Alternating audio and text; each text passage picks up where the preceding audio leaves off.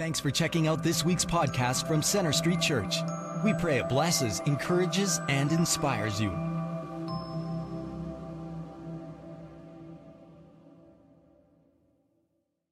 We do welcome you, those of you who are joining us online, those of you here at Central Campus, and also those of you who are meeting together at one of our other campuses down in the south and the northwest, up in Airdrie, and also in Bridgeland.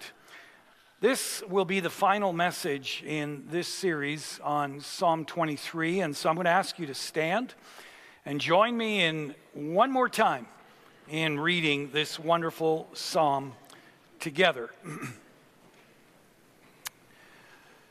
The Lord is my shepherd, I lack nothing. He makes me lie down in green pastures. He leads me beside quiet waters. He refreshes my soul.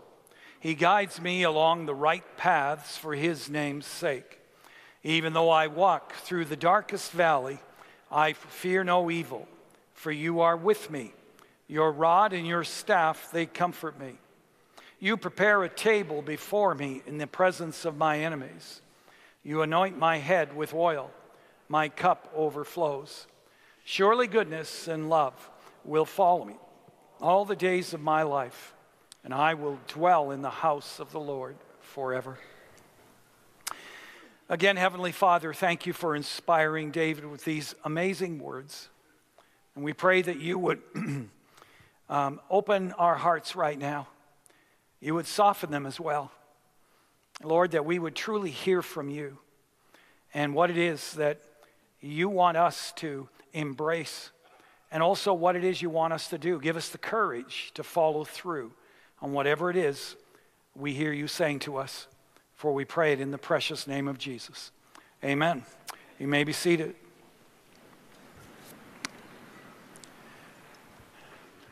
Now, in this psalm, David is writing about the goodness of our God. And wouldn't you agree that it is relatively easy celebrating God's goodness when life is good?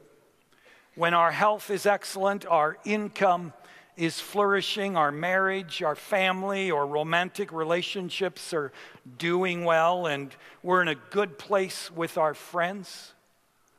But what about when our body breaks down? Or when our job is terminated, there's no money to pay the bills? Or when our parents or our friends just don't understand? Or when our children are making poor choices? These test our confidence in the love and the goodness of our Lord. And some of us may find ourselves at times tempted to throw our faith overboard, to take matters into our own hands and to go our own way. And yet King David would say to us, I've been there and I've done that. And trust me, the worst decision that you'll ever make is to go through life and the dark valleys of life without God. And as we've seen in this series so far, David gives testimony to how good the Lord, his shepherd, is. You can tell he's sharing from a deep conviction and his experience in life. He essentially says to us, when I was weary and exhausted, unable to carry on, my good shepherd made me lie down to rest, to feed on the truth of his word, and to receive his perspective. When I was discouraged, hurt, when I felt inadequate, he refreshed and restored my soul by leading me to drink deeply from the quiet waters of his wisdom. When I was unsure of which way to go, what decision to make, he guided me along the right paths. And when I walked through dark valleys, I wasn't overcome with fear because I knew that he is with me. And even when I was unfaithful, when I blatantly sinned and turned my back on him, he didn't give up on me. He didn't leave me or forsake me, but he continued to pursue me with his love and his goodness. Which brings us to verse 5. You prepare a table before me in the presence of my enemies. You anoint my head with oil. My cup overflows. Now, at first glance, it appears that David is changing the focus in verse 5. But he really isn't. The focus is still on walking through the dark valley. But in verse 5 and 6, David explains in more detail how God leads us and how he helps us to make it through the valley in a life-giving and a redemptive way. So let's examine how God leads us and helps us as we walk through dark valleys. To begin with, as we walk through dark valleys, the Lord our shepherd invites us into a deeper relationship with himself. Last time I pointed out that the dark valley is not the destination. Because David says, I walk through the valley. The destination is not the valley. It is a more intimate friendship with the Lord. And toward that end, he prepares a table before me. Now, what is he referring to here by this table? Well, as I indicated last time, after the winter months, the shepherd knew that there would not be enough vegetation to feed the sheep in the fields surrounding the homestead. And so in the spring, as the snow began to melt, the shepherd made preparations to lead his flock to higher country, where the grass was lush and the water was plentiful. Before taking his flock to higher ground, a good shepherd would first make a trip, perhaps 2 or 3 trips, up into the higher terrain himself, and deal with anything that might potentially hurt or endanger the sheep in any way. He would uproot and remove poisonous plants and weeds. He would locate the holes leading to the dens of poisonous snakes. Each year, like his ancestors did, he would remove some more rocks. He would clear a few more trees. He would burn brush in order to provide the best vegetation possible for his sheep. These lush valleys above the timberline were referred to as a mesa or tableland. And it is in this sense that the shepherd would prepare the table for his sheep. Now, in the same way that a shepherd cared for his sheep, so our good and loving Father cares for us. Preparing a table symbolizes his loving care and his friendship. If you think about it, when you prepare a meal, it is usually for people that you love and care about. In fact, one of the things we look forward to is meeting with our family, meeting with our friends around a meal.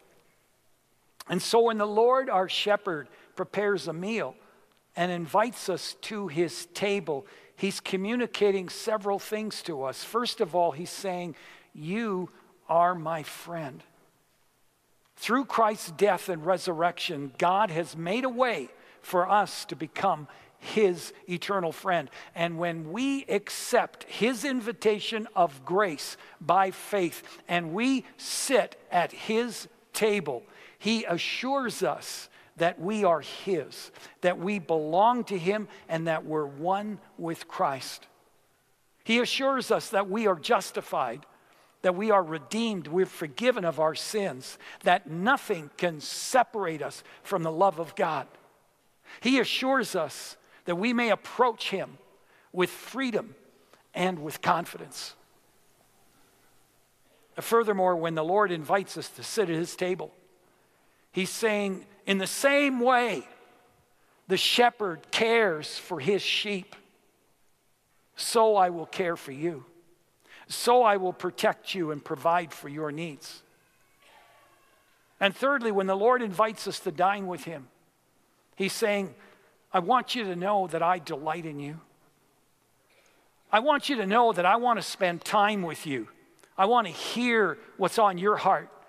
And I want to encourage you and strengthen you and guide you as you go through the dark valleys so that you will not lose heart. Now notice at the end of verse 5, he says, my cup overflows. Now, of course, that in part is David just simply expressing his gratitude to God for preparing a table for him, for inviting him to dine with him, for caring for him and protecting him. But there's even a deeper meaning here that comes out of the culture of that day.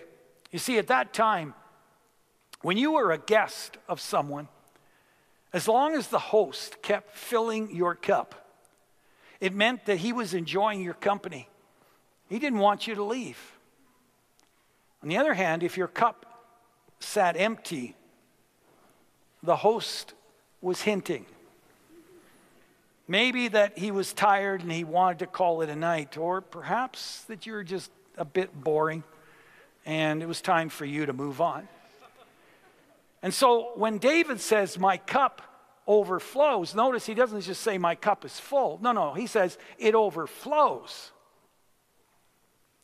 He's also celebrating the special friendship that he has with his Lord. How welcome he feels to dine with the Lord at any time, and how grateful he is that the Lord, his shepherd, never tires of his company. His cup overflows. David writes, you prepare a table for me in the presence of my enemies. Well, who are these enemies he's referring to? An enemy is anything that causes fear, discouragement, heartbreak in your life. Anything or anyone who seeks to prevent you from being who God made you to be and doing what God has called you to do.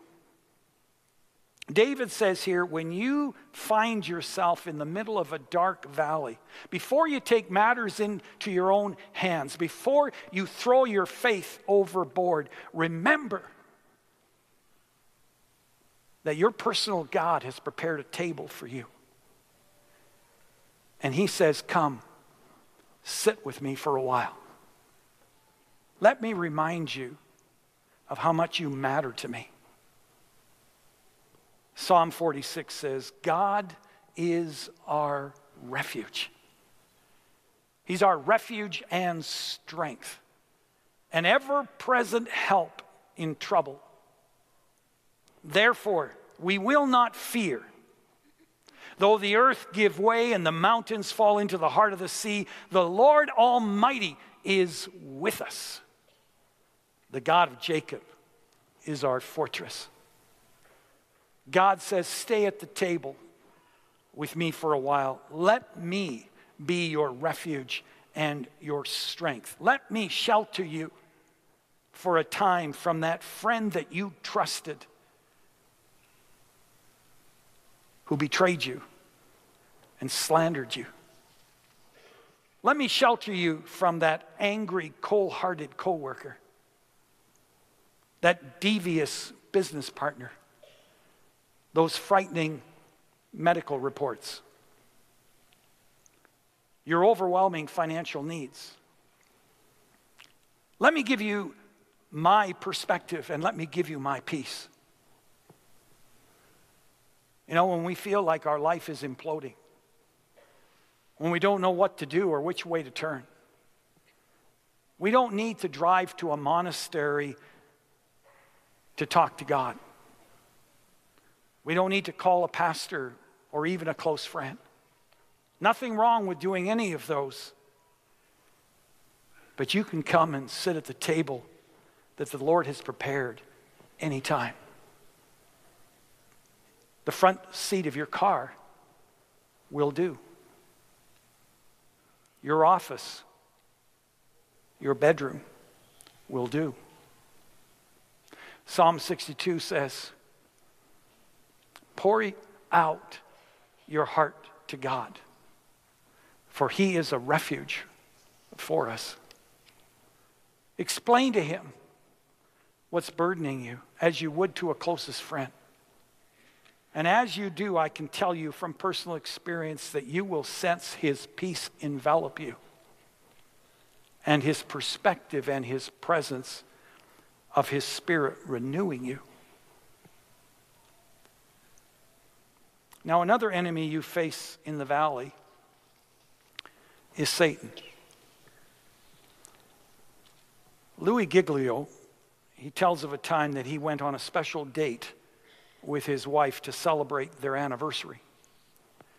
And they went to a place that was special to both of them, and everything was going really well until about 20 minutes into their special evening, when suddenly a young man noticed him sitting there and said, "Hey, I know you. I heard you speak at such a conference." And then without warning, this young man, really nice young man, sat down at their table. And he said, "You know, I've always wanted to talk to you about this particular issue. And this is just such a great opportunity for this." And even though Louis tried several times to communicate that this was a special evening for just he and his wife, the young man wasn't buying any of it. In fact, he congratulated them on their anniversary when Louis mentioned it, and then he just kept on talking. Well, as much as it hurt to do it, Louis finally had to ask him to leave. Now, Louis used that illustration to make this point in his book, Goliath Must Fall. Sometimes when you're sitting at the table of God, Satan will suddenly interrupt, and he will attempt to sit at your table. And he will tell you lies about who you are. And he will tell you lies about who God is. That God is not a good God, that you can't trust him. He'll hiss, "If God is so good, then why is all this hardship happening in your life?" You know the devil is at your table when he says things like, "This is not going to end well for you. You're going to fail big time. Everyone is going to know how incompetent you are. You're finished. You better bail now."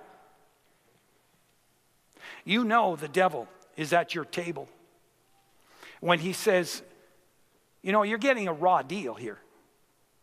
You're not being treated well. You're not being treated fairly at all at this table. I mean, have you ever noticed how much better things are over at that table? I mean, those people over there, they're just having a great time. They're living the good life. You should jump ship and go to that table."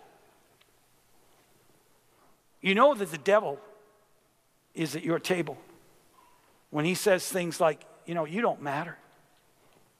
You've never mattered to anyone. God doesn't care about you. You don't deserve to be at his table. You've blown it too much. You've blown it far too often. God is done with you. There's no way back."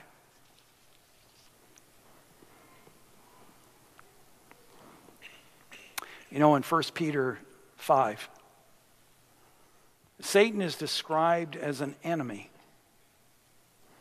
who prowls around like a roaring lion, looking for someone to devour. Now, he's not actually a lion. He just roars like one in order to intimidate us. He wants you to believe that he's in control.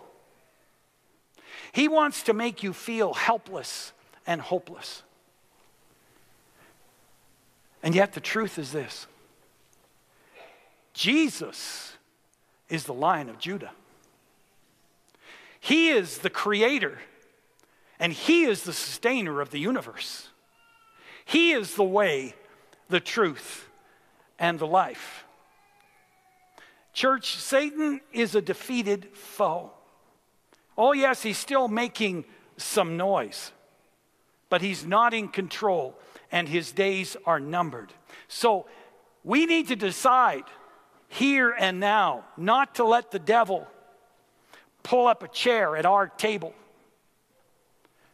We need to refuse to listen to that lying, scheming, accusing deceiver, and instead we need to take our seat at God's great table and receive his peace by feasting on God's truth and feasting on God's perspective of whatever it is we're going through. That's the first way that God helps us walk through the valley. He prepares a table in the presence of our enemies. He invites us into a deeper relationship with himself. Secondly, he empowers us to do what we can't do. David writes, "You anoint my head with oil." Now, in ancient Israel, oil was used for various purposes. One purpose was to repel insects. You know, bugs bug us, right? But did you know that they can actually kill sheep? For example, if nose flies are successful in depositing their eggs into the membrane of a sheep's nose, the eggs in time become worm-like larvae and will drive the sheep insane. They get so irritated that they will beat their heads against trees, against posts, against rocks, sometimes in doing so, actually killing themselves. In that day, to prevent this and a host of other infectious disease, the shepherd would anoint the sheep with a mixture of oil, sulfur, and spices. Furthermore, oil was used to heal wounds. And thirdly, oil was used to indicate God's approval, God's presence, God's protection, such as when a king was anointed with oil at his inauguration. And so when David writes here, "You anoint my head with oil," he's not just referring to God's protection and God's desire to heal our wounds and our hurts and our disappointments, but he is also referring to God's favor on us and his desire to do for us what we cannot do for ourselves. And what this means, therefore, is that God won't ask you to do something without anointing you with the strength, the resources, and the power you need to do it. If he leads you through a dark valley, he not only gives you himself, but if you remain in him and lead into him, he will give you what you need to walk through that valley. 1 Thessalonians 5:24 says, "The one who calls you is faithful, and he will do it." Acts 1:8 says, "But you will receive power when the Holy Spirit comes on you." That's the anointing. "And then you will be my witnesses to the ends of the earth." Now, if you're not depending on Christ, if you're trying to fulfill your purpose and your calling in your own strength, well, you're going to be weary and you're going to be discouraged. You see, you can't make it through the valley or accomplish the assignment that God gives to you on adrenaline alone. No, you need God's anointing to do what he's called you to do. You may be filled with fear and insecurity. You may feel overwhelmed by the tasks that God has called you to. You may conclude it's just too big, and you may be right if you are depending on your own strength to accomplish it. But if you put your trust in God, and you submit to him, he will give you the anointing and the power you need to do what he's called you to do, to overcome the fear you have about stepping out and engaging in what he's calling you to do. Philippians 4:13 says, I can do all things through whom? Through Christ, who gives me strength. You know what Christ means in the Greek? It means the anointed one. In the Hebrew, it means Messiah, the anointed one.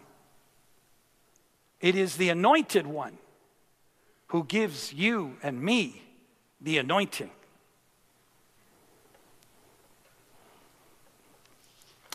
Now, by the way, this isn't saying that Christ anoints you to do what you want to do. No, it's saying Christ anoints you to do what he calls you to do. And that anointing, by the way, is something we need to ask for daily. We can actually lose God's anointing through pride, through greed, through gossip, slander, refusing to forgive someone, or putting money, a job, or a person, or success ahead of God. And that's why we need a fresh anointing from God every day. You know, in the Lord's Prayer, Jesus taught that we're to ask the Lord to give us our daily bread, not our monthly bread, not our annual bread. It's so important that every day we confess our sins and come clean with God. Every day we surrender our lives totally anew to God again and ask him for that fresh anointing. Not only to do what he's called us to do, but to help us to walk through the dark valleys.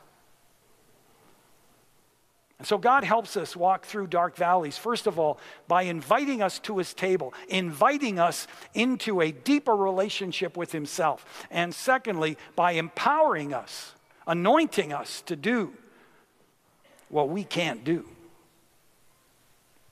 Thirdly, God helps us walk through dark valleys by pursuing us with his goodness and love. David writes, surely your goodness and love will follow me all the days of my life. In this, he's affirming that God, his shepherd, is always good, is always loving, and is always kind. Psalm 34:8 says, taste and see that the Lord is good. Blessed is the one who takes refuge in him. The Lord, our shepherd, is good all the time. However, there will be days when we're walking through a dark valley of tragedy, perhaps, of loss, of heartbreak, of pain, whatever it is, when his goodness and his love will seem like a gazillion miles away. And all we can do is embrace his goodness by faith. You know, when I think of this, I'm reminded of an incident in the life of one of our sons when he was just a toddler. He had taken a rather bad fall. He'd hit his head against the wall. And then he began to throw up a little while later. And when that happened, of course, we suspected a concussion. And we took him to Children's Hospital. The doctors decided an x-ray was needed. Unfortunately, that involved strapping him to the x-ray table. Maybe they don't do that anymore, but this was like 30 years ago. As you can well imagine, he was not a happy camper. And I remember having to peel his arms from around my neck. As they strapped him down, he was crying at the top of his lungs, and the medical team noticed that me standing there wasn't helping at all. And so they asked me to exit the room. And as I left, he wailed uncontrollably, and his arms were outstretched to me. And even though he couldn't talk, through his tear-filled eyes, he was essentially saying to me, Daddy, I thought you loved me. I would expect this from this inhumane technician or that mean doctor over there, but not from you. Please put a stop to this. Don't leave me here all alone with these torturers. It was impossible for me to explain to him that his suffering and his terrified sense of separation was for his own good, that we were trying to help him, that it was love that required us to strap him to the table. How could I tell him of my compassion in that moment? I would have gladly have taken his place if I could have. But in his immature mind, you see, I was a traitor who had callously abandoned him. You know, friends, that incident reminds me that there must be times when God feels our intense pain and suffers along with us because he knows this world is broken. He's God. And his perspective is so much greater than ours. He sees the whole picture, the beginning from the end. How he must hurt when we say in confusion, Lord, how could you allow this terrible thing? Why me? Why now? I thought you were a good God. I thought that I could trust you. I thought that you were my friend. How can he explain within our human limitations that our hardship is necessary in this broken world? And that it does have a purpose, which we will understand one day. In John 19:10, Jesus is standing before Pilate, and Pilate says to him, don't you realize I have the power to free you or to crucify you? And Jesus says, you would have no power over me if it were not given to you from above. And what Jesus is saying here to Pilate is, if my Father in heaven wouldn't allow you to order my crucifixion, you couldn't. And what all that means is, even though God is not the author of evil or suffering, he will allow it to come our way to accomplish good from it, either for us or for others, to bring redemption to a broken world. God could have kept Jesus, his one and only Son, from going to the cross, but he allowed the crucifixion so that he could do a resurrection. So that Christ's death and resurrection, through him, our sins could be paid for, and we would have opportunity once again to be in right relationship with God. Only a loving, good God would allow his Son to die for the sins of humanity. Romans 8:28 says, and we know that in all things God works for the good of those who love him, who have been called according to his purpose. Now, this verse is not saying that everything that happens to us is good. It isn't. Life is not always good, but God is always good. Tim Keller says, if God withholds good things, or at least what we think are good things, he does so because he knows they would only be good in the short run. In the long run, from God's point of view, from eternity's point of view, they would be terrible for you. So, for example, while accumulating wealth to live the good life may feel great in the short run, God knows that it may destroy you in the long run. So here in Romans 8:28, God is not promising us better life circumstances or more money or more power if we love him. Because he knows if we don't hold these things with an open hand, they could destroy us on the long run. He's not promising us better life circumstances as defined by our culture. What he is promising us is a better life as defined by him. A life that reflects the character and life of his Son, Jesus.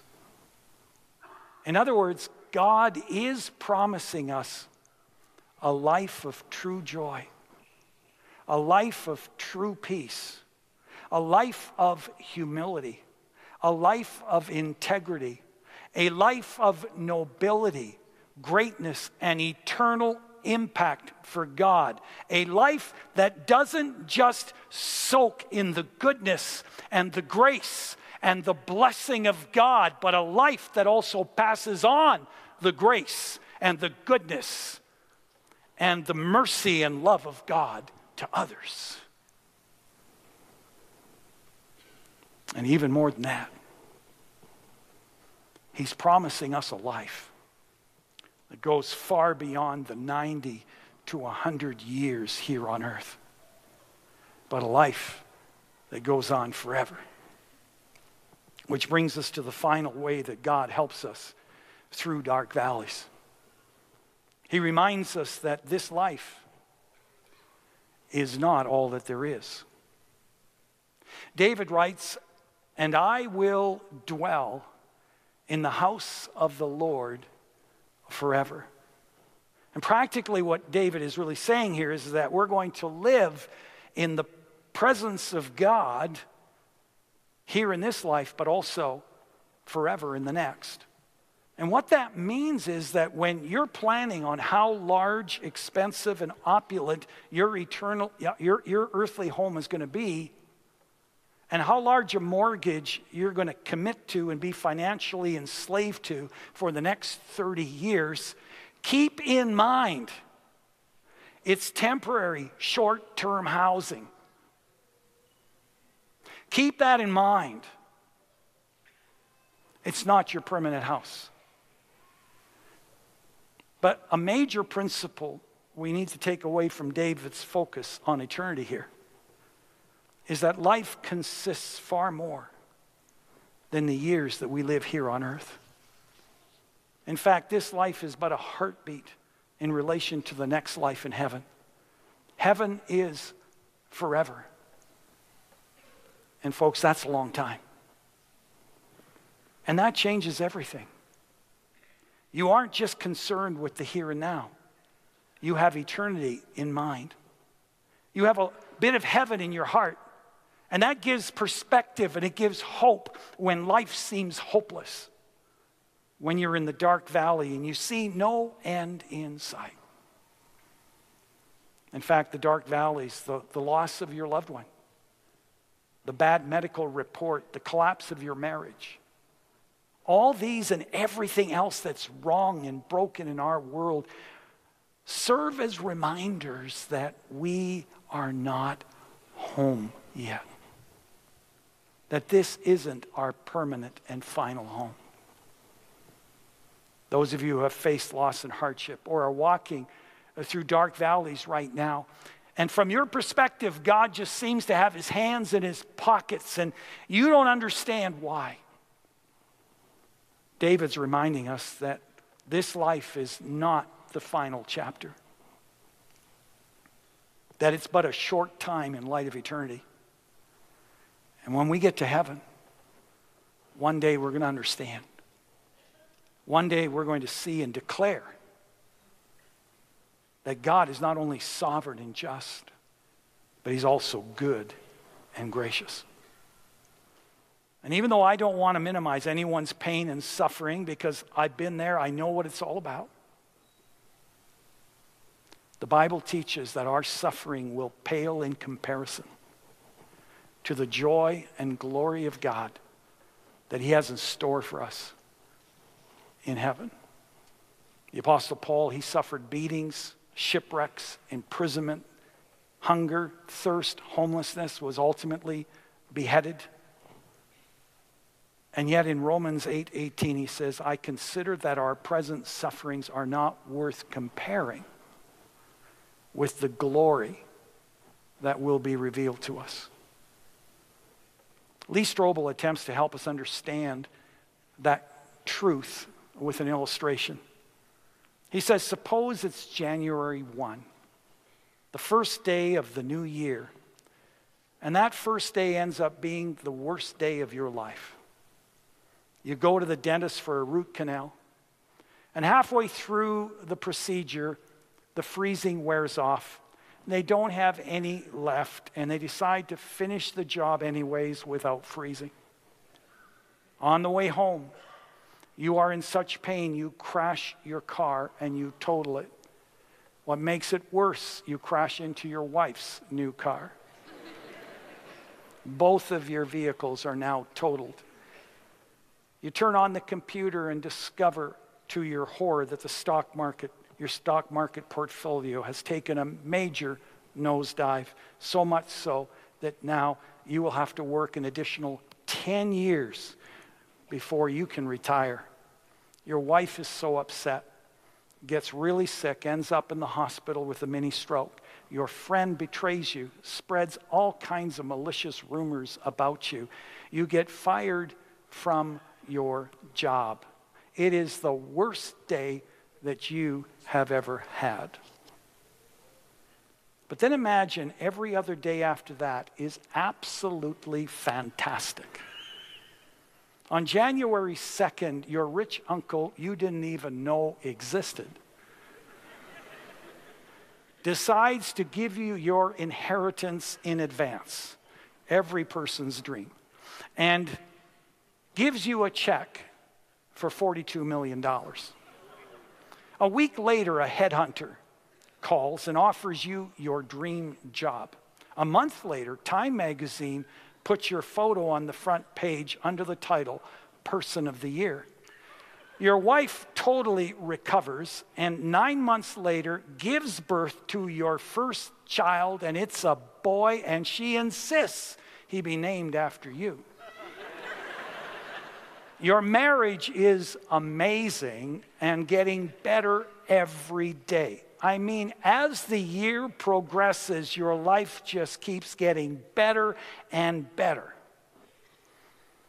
So the next year comes along. It's January 1.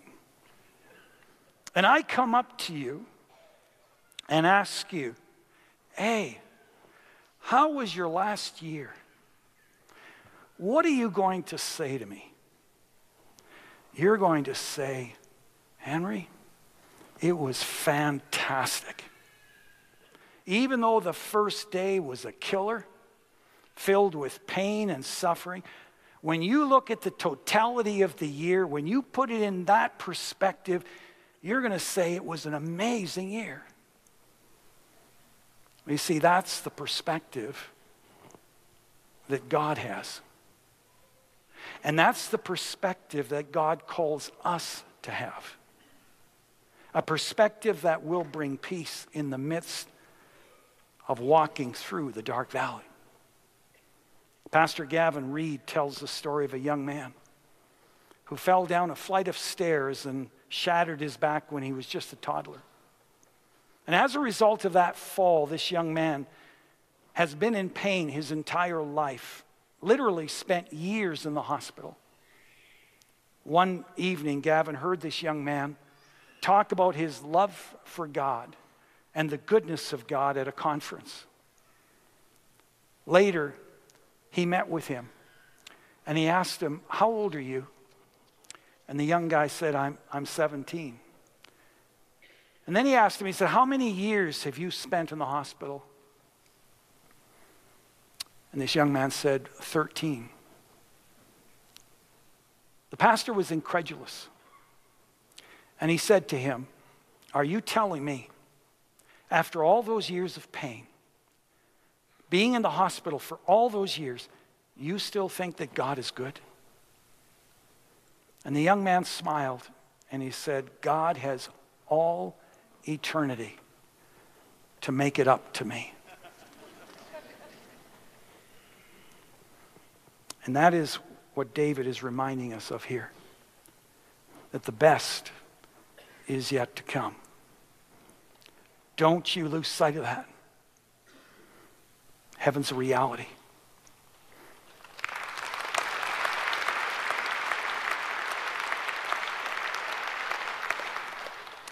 First Corinthians 2:9 says, no eye has seen, no ear has heard, no mind has conceived what God has prepared for those who love him.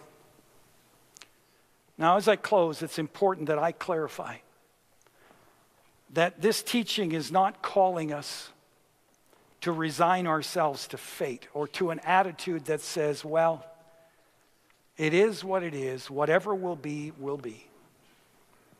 Not at all.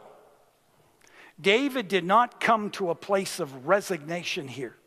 He came to a place of acceptance of God's sovereignty, of God's goodness, and also of God's calling and purpose in his life. God doesn't call us to resign to fate. No, he calls us to surrender to him and to his purposes in all that happens to us. Jill Briscoe points out that resignation says, it's all over for me, and lies down quietly to an empty universe. Acceptance, on the other hand, she says, rises up to meet God and says, now that you've allowed this to come into my life, Lord, what's next? What do you want to accomplish through this in me and through me? Resignation says, what a waste. How senseless, how meaningless this is. Acceptance says, in what redemptive way can you use this mess, Lord? How do you want to use me and my circumstances to bring your goodness and light into a dark and evil world and a broken world? How do you want me to be your hands and your feet and your voice piece? Joseph wastes away in a prison for years. And yet God uses those apparently wasted years to develop his character and to prepare him to lead a nation and to change the trajectory of his people. The Apostle Paul is thrown into prison, and he's chained to a Roman soldier for something that he didn't do. And it turns out that he's not chained to a Roman soldier. The Roman soldiers are chained to him because God uses him again and again to introduce many of those soldiers to Jesus Christ, ultimately changing the world from the inside out.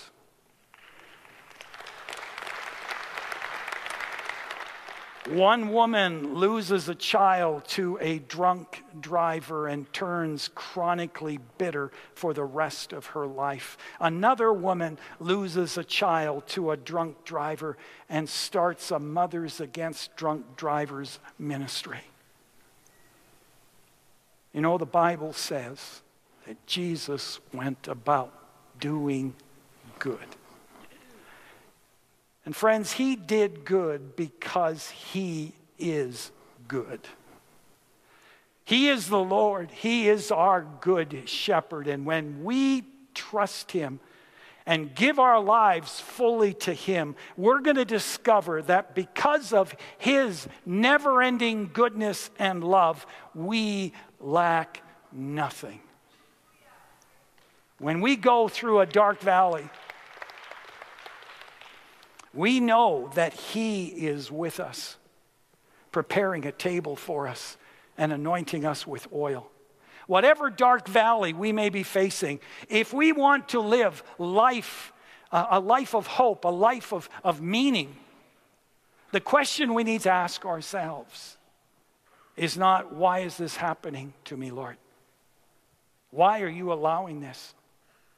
No, the question is, Lord, how do you want to use this dark valley that I'm facing to make you visible through me to others around me?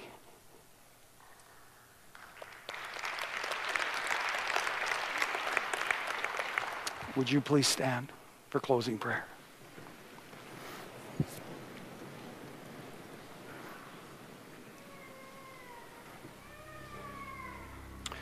Let's open our hands to the Lord and just ask him, Lord, what are you saying to me?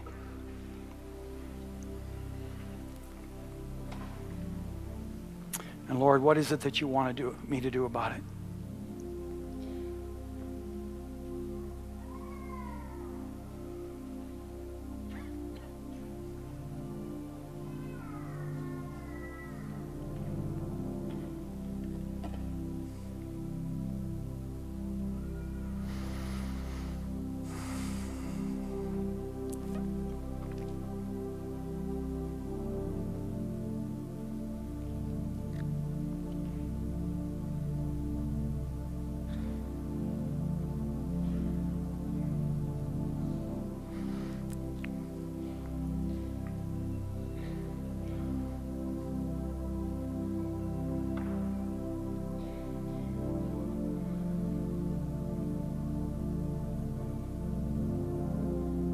Our Father, we affirm along with David today that you are a good and gracious God.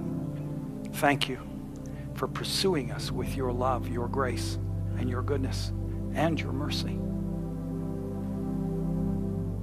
And I pray, Lord, that the words that have been spoken would not fall on deaf ears, that we would